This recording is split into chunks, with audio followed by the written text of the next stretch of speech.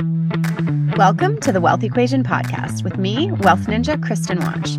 If you want to be wealthy, but money feels like physics and the thought of making a budget makes you want to die, stick around. Here, we break it all down super simply. We demystify wealth so you run your money instead of your money running you. We're here to ditch the hustle, earn more, hold more, and grow more simply. We're coming in hot with practical teachings, deep mindset shifts, and the perfect amount of woo-woo so that you become the kind of woman who creates wealth with ease. Money is a dance party if you let it be. You were born for wealth, and by pressing play, your up level begins. Hello, beautiful humans, and I'm here with the bold, beautiful Gina Swire. Gina is an international self-love expert, mentor, and manifesting queen. She spent over half a decade empowering women all across the world to flip the script on self-doubt. Featured in Vogue, Cosmopolitan, Stylist, with viral articles on many online publications, and interviewed on American talk shows, Gina's on a mission to empower 1 billion women to fall deeply in love with themselves and get everything they want in life, and that includes you. After struggling with her own self-worth and image issues, Gina quit her career as a plus-size model at the height of her career in order to embark on her journey of transformation. She now travels the world leading workshops, hosting retreats, coaching private clients, and speaking on stages from Burning Man to Bali. Her #1 best-selling book, P.S. I Love Me, is available worldwide in print and audiobook. Learn more about Gina and become part of the self-love movement at ginaswire.com. And remember, with self-love, anything is possible. Oh, so good. Welcome, Gina. It's amazing to have you here. Thank you so much. I'm excited. That's quite the intro. You've just done so much. I would love for you to take us back to, we're here to talk about money, and you've obviously done incredible things around not just money, but being a leader for women. And I want you to take us back to where your journey kind of started out with money and wealth, like back to childhood as you were growing up, and what things looked like back then. Yeah, great question. So I grew up in a family where on my dad's side of the family, they are fairly wealthy and, have a lot of money. And on my mum's side of the family, they didn't have as much money. And yet when I've done all my money work and looked back at all these things, I realized that both sides of my family were very generous. So there was never like a lack of money, although I did kind of get to see different angles. And at the age of 8 years old, until 8 years old, I went to a private school. I had a pony. We went on multiple gorgeous holidays per year. We had a few different cars, and we lived in a gorgeous house and all of that. And then my dad left. And when my dad left, that altered everything. My mum, I guess, went into kind of scarcity of like, we don't have enough. And I'm not sure if it was the case that we didn't have enough, but it was definitely felt like we didn't have enough and everything had to change. And so I had to, we all had to change our patterns, and we had to watch what we spend and watch what we eat and all these different things.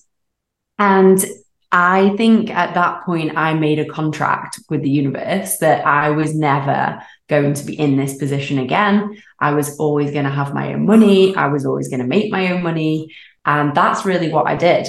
So from a very young age, I had a few different jobs. I was always super entrepreneurial, thinking of ways to make money. And even at sort of an early teenager, I had a baby. Sorry, I don't know why my alarm's going off. 11:11. Okay, sorry about that. Let me just check that it's not going off again. No, it's not. So even as an early teenager, I had my own babysitting enterprise, and I used to have different friends babysitting different families, and then I would kind of take a commission. And so I was always very entrepreneurial, made my own money. And then at sort of late teenage years, started to model. And that was also, it was an interesting one because I've never, ever had a salary in my whole life. I've never had a typical job or a 9 to 5. I've always made my own money, and it's always come in kind of in sort of waves, I would say. So, cash flow was not always my was not always easy. And yet potential was massive. Like in modeling, the potential was massive. Whereas in a 9 to 5, I think, you know what you're going to make and that's kind of it, but it's more stable. So it was unstable, but massive potential. And yeah, as I've gone on, it has got more and more, with my business. Just to fill in one little blank there, I quit modeling at 30 years old. And that was right at the height of my career when I was making lots of money. And I think I had a soul desire to be poor, to like actually experience not having money and see what love really is. And at that point, I went and lived in India and lived off the land and was a barefoot hippie, and it was great. And then since then, I have been building up to a 7-figure business. So that's kind of my path. Incredible. So you mentioned when you were 30, you decided to, just completely change direction, and you wanted to experience what it was like to live life without money. Why do you think you wanted that? Yeah, well, it's a lot of layers. I had been modeling for many years and I'd had an awakening. And after that awakening, modeling just wasn't it anymore. I was out of alignment and I was numbing out because I didn't have the tools. I didn't actually get into personal development until around 30 after this process. And I just felt rubbish. I was doing a job I didn't really want to do anymore. All of a sudden, I was partying like a maniac. I was numbing out as much as possible. I was also binge eating. And I just felt out of alignment, really. And so I think in my kind of like less conscious mind, or as I was becoming more conscious, I made the assumption that money doesn't bring happiness. Money doesn't bring happiness. Modeling doesn't bring happiness. That lifestyle, everything that I was doing, that isn't it. So I need to go the complete opposite way. And so I actually went vegan at that time. I quit alcohol. I went celibate. I stripped away my job and money. Like I just kind of rejected consumerism. I gave away all my designer clothes and bags. And I just really wanted to go to like absolutely nothing. And that's really what I did. It was like a stripping away process. And what did you learn in that process? I learned that love comes from within, and I'd been looking for love in all of the wrong places. I'd been outsourcing my power and my love to men, to my agent, to my clients, to what I looked like, to money, to all these things. I'd been really outsourcing my power. And in that time, that's when I got my initial, what I now call self-love codes. That's what I wrote my book about. And yeah, I really got to discover that love is an infinite well that comes from within initially. So yeah, that was really a really potent time. Sounds very powerful and such a reflection of, we tend to think, and it's so, I think it's a bit of a dichotomy, right, in this industry where it's really incredible for women to step into really powerful and big levels of wealth. And also the idea that we need money, or that money is going to make us feel a certain way, or that, the more money you earn, the happier you are, I think is something that's really important for us all to remember. It's like money just makes you more of who you are. And so it's the byproduct of you, really grounding into your own self-worth from within, it sounds like. And absolutely, that's such a reflection of that. Can you take us back to, when you mentioned modeling? And I think this is so common for entrepreneurs, not just modeling, but somebody running a business in general, where you don't have a stable 9 to 5, or you're, maybe you're freelancing, or you're just in an industry where money isn't necessarily consistent because you're not getting a paycheck. It sounds like you always had that that experience because you didn't have a 9 to 5. How did you deepen into that self-trust, into that, with the cash flow waves that you mentioned? How did you begin to trust that money was always coming in when you couldn't necessarily see it for certain?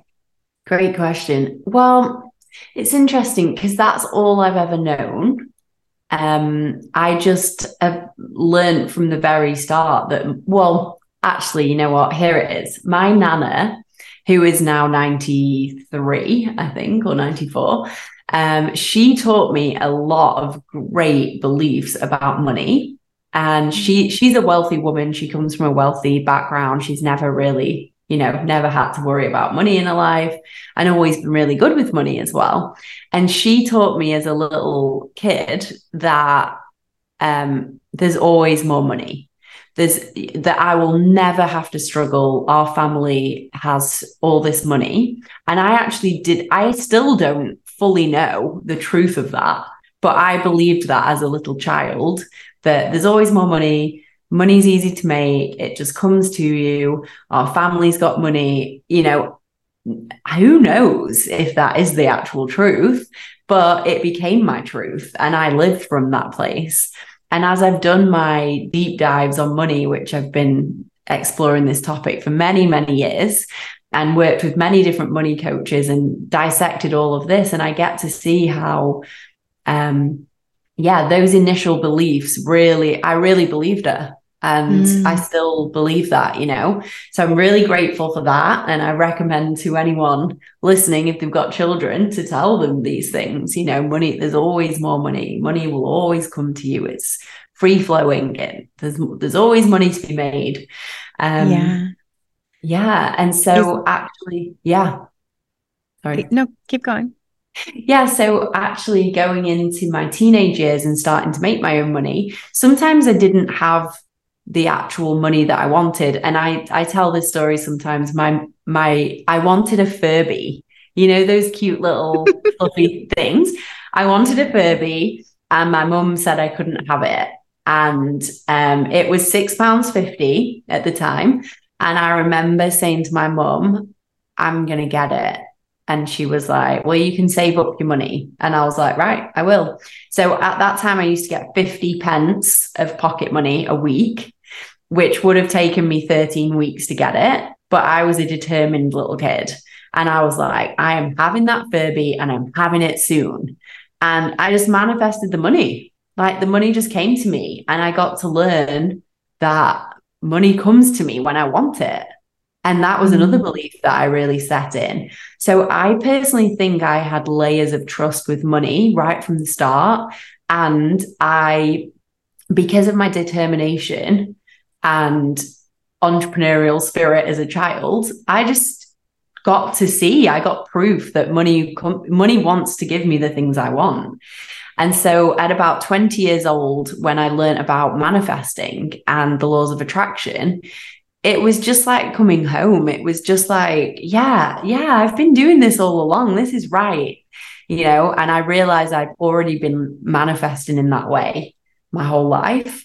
And I got to amp it up massively. And manifestation is it for money, in my opinion. Isn't it interesting that, you've mentioned a few beliefs that you picked up in your younger years. And one of my philosophies, or one of my beliefs, is that there is no absolute truth. It's just whatever you decide to believe, right? Is it true that money always comes to you, or is it not true, right? Well, if you decide to believe that, then it's powerful because you can create anything you want. So it sounds like, between your Nana and, some of the other things in your upbringing, you created some really powerful beliefs in those early days. Money always comes to me.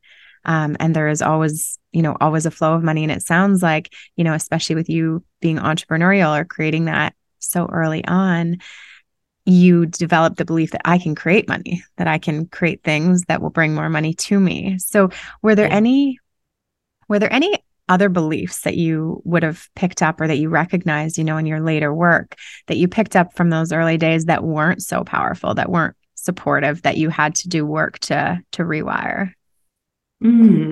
Well, making money has always been easy for me. And then there we go. I'm off again on another belief. Making money has always been easy for me. And yet saving money, keeping money and growing wealth, I didn't have as many beliefs around. And so that has been a practice of basically taking the same energy and certainty of the beliefs around making money and applying it to wealth creation. And that has been a challenge, that was my edge. And yet that now is all in place and doing really well. Yeah. So important to really touch on that. And that is one thing that many women struggle with, because we're not taught necessarily how to manage money or how to invest, and women are encouraged in the same way. So it's super, super common that, women can be really great at making money and they don't feel as confident or comfortable or safe holding it and growing it. Exactly. So thank you for sharing that. What were some of the things that you did, if that was your work in later years, what were some of the things that you really did you said things are really set up now for you. What specifically got you to the place where you're like, I'm as amazing at holding my money and keeping it as I am at manifesting it? Well, there you go. You just said it right there. I'm amazing at holding and keeping my money as I am at manifesting it. It was basically that, creating new belief patterns. And also for me, having conversations with expander people who expand me, about what they do with their money, and just really getting confident at, talking about it. And I think now in the circles that I'm in, talking about making money is very normal. And yet talking about what we do with our money and how we contribute and how we, invest and how we multiply our money, those conversations in my circles are happening way less. And actually this weekend I've been away on a girls' weekend in Lake Tahoe. And this is one of the questions I asked, and we ended up having a really interesting conversation about it.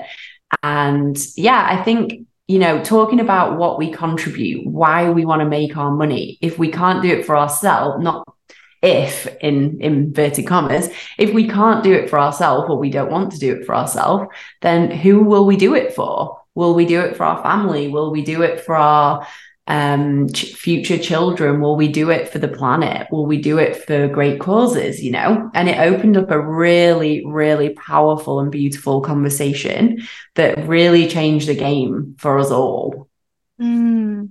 I couldn't agree more. And I think those conversations, the difference between making money and creating wealth is a very important distinction. And I think those are conversations we all need to be having more of. So I absolutely love that. Can you, if you think about what you just described there around expanders, maybe not necessarily the conversations from this weekend, but anything you've had in the past, expansive conversations with people where you ask them, or you start talking about what they do with their money to grow it. What have been some of or maybe one conversation that kind of sticks out for you around something that was a really powerful insight or takeaway?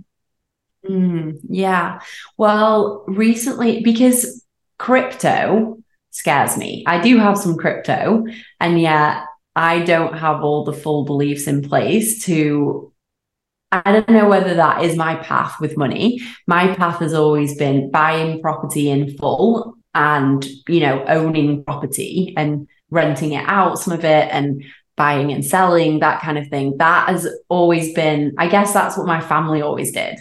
So for me, that is very safe. And even though now in the way we can leverage money, I could be leveraging that money probably better. And yet it feels really good and safe for me. And it's a great way for me to put my money in good places, So recently I've been speaking to people that are investing in startups.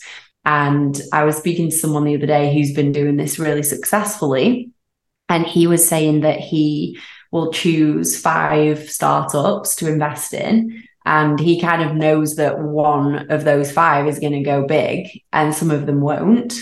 And that's been his strategy. And I was like, ooh, that's cool, because, you get to pick like the frequency of startup you want to invest in, and the people and the mission, and the mission flowing through these people. So that feels really exciting to me. That's so good. It's a really really powerful thing to touch on is, women, when it comes to investing. You've mentioned a few things here around, causes that you're supporting, that you were talking about with some of your girlfriends, and investing in startups or investing in crypto or even investing in, the stock market. We get to invest in the causes and the places and the companies and the things that we're aligned with, right? The things that we support, and we get to see our money grow by supporting the things that we want to see grow. And so I think that's, for women especially, that really mission-led, that values-led aspect of what you can do with investing. You don't just make money, right? You get to actually support the things that are important to you and the impact you want to see in the world. So that's so beautiful. Absolutely. And I do think this has been a big piece of my money expansion this year, is down to this one phrase, which is, because with upper limits and self-sabotage and, all the things that we do to sabotage our wealth and growth and all the things, that most people do, I feel that really knowing why you're doing it, that's bigger than you, bigger than me, is the key to my expansion this year. And I was telling the girls a story. I rarely talk about this, but I didn't realize that my best friends didn't know this. But a few years ago, when I first started my business, I really wanted my mum to retire early from work. And she the age that people retire in England shifted, and her best friend got to retire basically 3 years earlier than her, because she was like 3 months older or younger, I can't remember which way. And my mum just missed the cutoff, so she had to work for like another 3 years.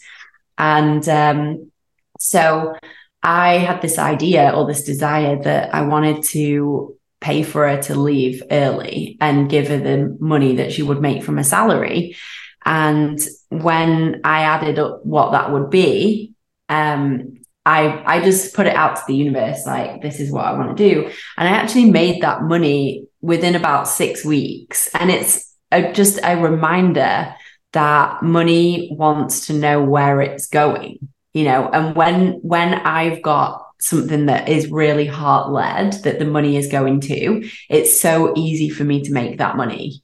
When I'm just making money and I don't know where it's going, it's a totally different frequency to that. And so I just wanted to mention that if anyone's listening and they're like, maybe at an upper limit or plateauing in their income, or, just looking for ways to make more money, think about the people that you can help with that money. Think about like the beautiful causes. I look after a family in Bali that have been really good to me when I used to live there, and just like getting to send big chunks of money to people that we love is such a great reason to make more. Yeah. And for women who don't feel as confident just doing it for them, or they think that there's some blocks in the way around just wanting to earn more just for themselves, which we all deserve, because money and wealth is abundant. I think that's, connecting to the greater purpose, the mission behind it, the causes can be really, Absolutely. Really potent. So you have some interesting money strategies or interesting practices. Can you share maybe one or two of them you mentioned before with the audience? Absolutely. Well, I love Feng Shui. One of my mentors is a Feng Shui master, and so she's really instilled a lot of Feng Shui goodness into me. And one of my favorite things to do is to create a money corner in our abundance area of the home, which is traditionally the southeast corner. So you can, if you've got an iPhone, I think you can do it on all phones. If you take out the compass, you can figure out which way is southeast, and create a money altar which is so fun to do.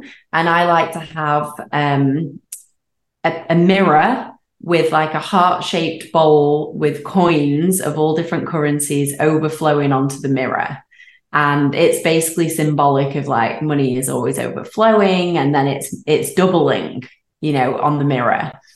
So that's a really fun thing that you can do. And other things, there's like lucky jade plant, that's like the money plant.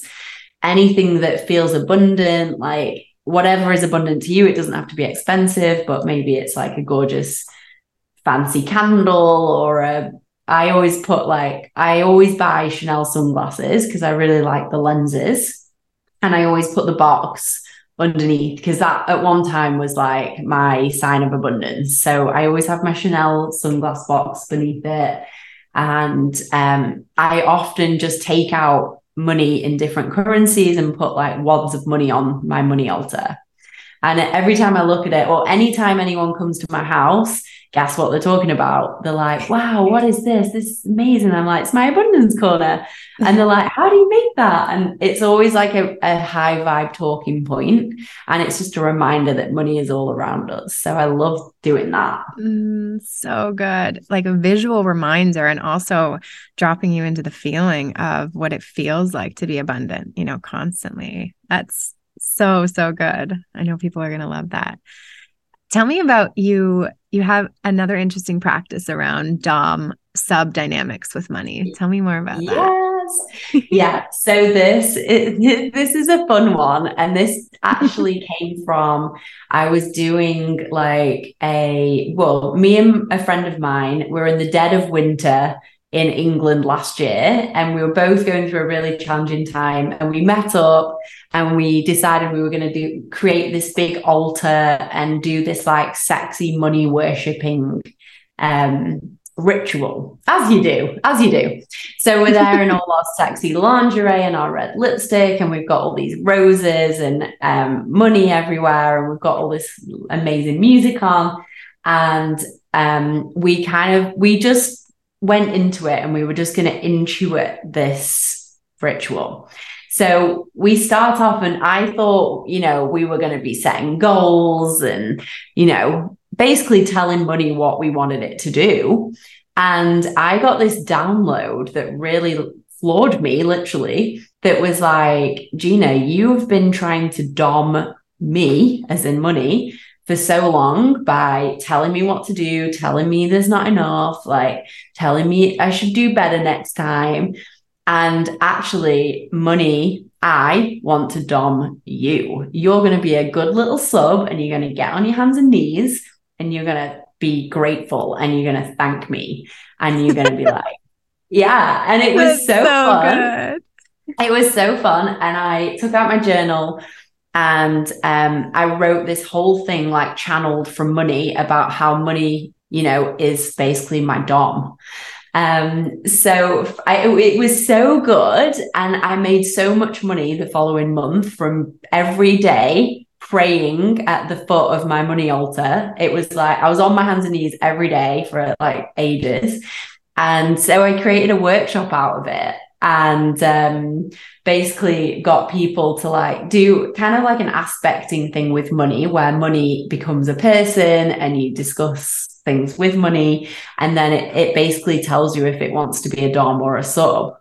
And and so everyone's like, oh my god, money wants to dom me, or and then I have people do a practice after it of like letting money do what it wants to you. So that's so juicy. So when you did those practices or channeled that through, does money always want to be the dom, or did you play with both aspects of it? Both. Oh. Well, I am a switch naturally, like in my own sexuality, I like to switch, and I'm like, money is an aspect of me. So I'm like, of course, money's a switch. So it was just really fun to let money do whatever it wants. And it was really powerful as well, because ultimately money is like a neutral power, I believe. And yet we can have it become whatever we want or whatever it wants. So I just think it's a really powerful thing, because also sometimes I think of money as feminine, like Lakshmi, just more and more and more. And then sometimes I feel like money is actually a masculine presence. And a bit like, it's like the sugar daddy, like money is my sugar daddy, or the universe is my sugar daddy, or God is my sugar daddy. And it's like God is just providing for me. And that was a big switch as well, because for many years as an entrepreneur, and a lot of times single, and a lot of times, making all the money myself and paying for everything myself and having this extraordinary lifestyle, but doing it all myself. And sometimes I'd be like, oh, why can't a man just pay for me? And then I got this download and I was like, oh, I'm always being provided for by God, So either, and it's funny because that actually created a massive switch in my relationships with men wanting to provide for me, because it was almost like I had this desire that I didn't want to share with men, because I needed to be this like really independent woman. And then once I realized like, none of us are independent, we're all being provided for by God, I was like, oh yeah, there we go. And it shifted, and now men love to provide for me. Wow. Incredible. Can you tell me, I would love to ask you about dating and money, because, yes. I think some women feel in this a bit of a weird dynamic if they're the ones that earn more, or, a woman that's actually earning quite a bit of money. A few things can come up. And so I would love to know, you've kind of touched on a few things there, but how do you navigate that, the topic of money when it comes to dating? Yeah, this has been a big one. And so a lot of the men that I've dated, I've had way more money than them. And that has become a challenge, because, I have this lifestyle and I'm like, I want the best of everything. And then they're like, well, I don't want to pay that much for this house in Bali or something. And I'm like, well, obviously we're going to get it anyway, so I'll just get it. And I am very generous. Like I love to be generous with people. And so it used to be very much like, I'll just get it. And then, it did create a bit of a shift in the dynamic or the polarity of the relationship, in terms of like, I found that my ex was doing a lot of cooking and a lot of cleaning, and I was like out making all the money and buying things, and I was like, I don't mind this, but it's not my like heart's desire. So I've done a lot of work around this, and honestly I think the main thing with this is communication, of just like, okay, I now feel that this is happening, and that's not my desire. My desire is this. Like, how can we move towards it? And absolutely having money conversations right from the start, in terms of, right from the first date, being like, because it can make me feel awkward if I don't name it. If it gets to the end of a date and it's like, well, who's paying? And I can definitely feel that energy. And so for me, it's just like, okay, I'm just going to name that I feel a bit awkward at the end of dates because I don't know who's paying. And it'd be great if we could just have an open conversation about it, and then we have an open conversation about it and we share our desires and we see if it's aligned. And so doing that right from the start, I think, is the key. Oh, Gina, that's fucking incredible. I love just the openness and honesty around that. Money conversations can be something that we tend to really shy away from, but even the way that you just created that and shared that, it just feels like it feels expansive and normal. And, why wouldn't you talk about it? Yeah. So good. Yeah.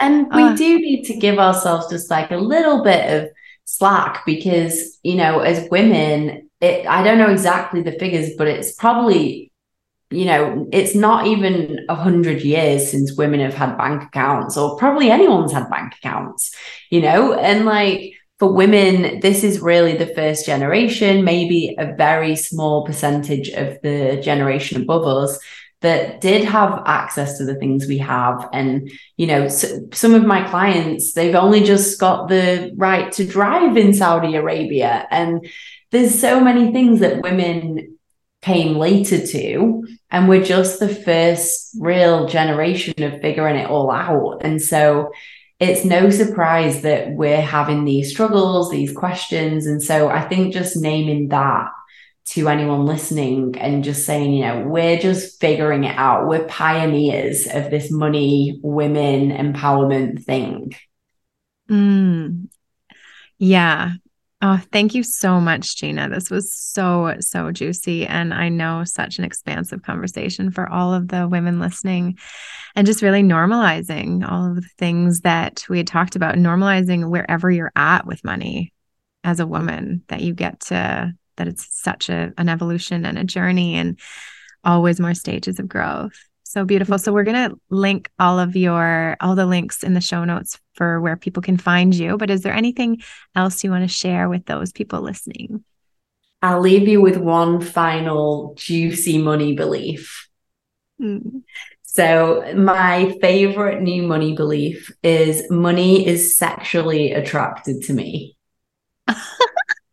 I love that. Oh my goodness. It's so fun. So good. So good. Everyone's going to love this. So thank you so much for everyone listening at home. We will see you next week. And remember, you were born for wealth. Woohoo! Love that. Thank you. It's a gift to vibe with you here every week. If you're digging the content, I would be honored if you'd leave a rating, a review, and subscribe to the show. Not just for me, but it's how women just like you find the pod. It truly is how we can all make an impact. More women being ridiculously fucking wealthy and building a life of their wildest dreams.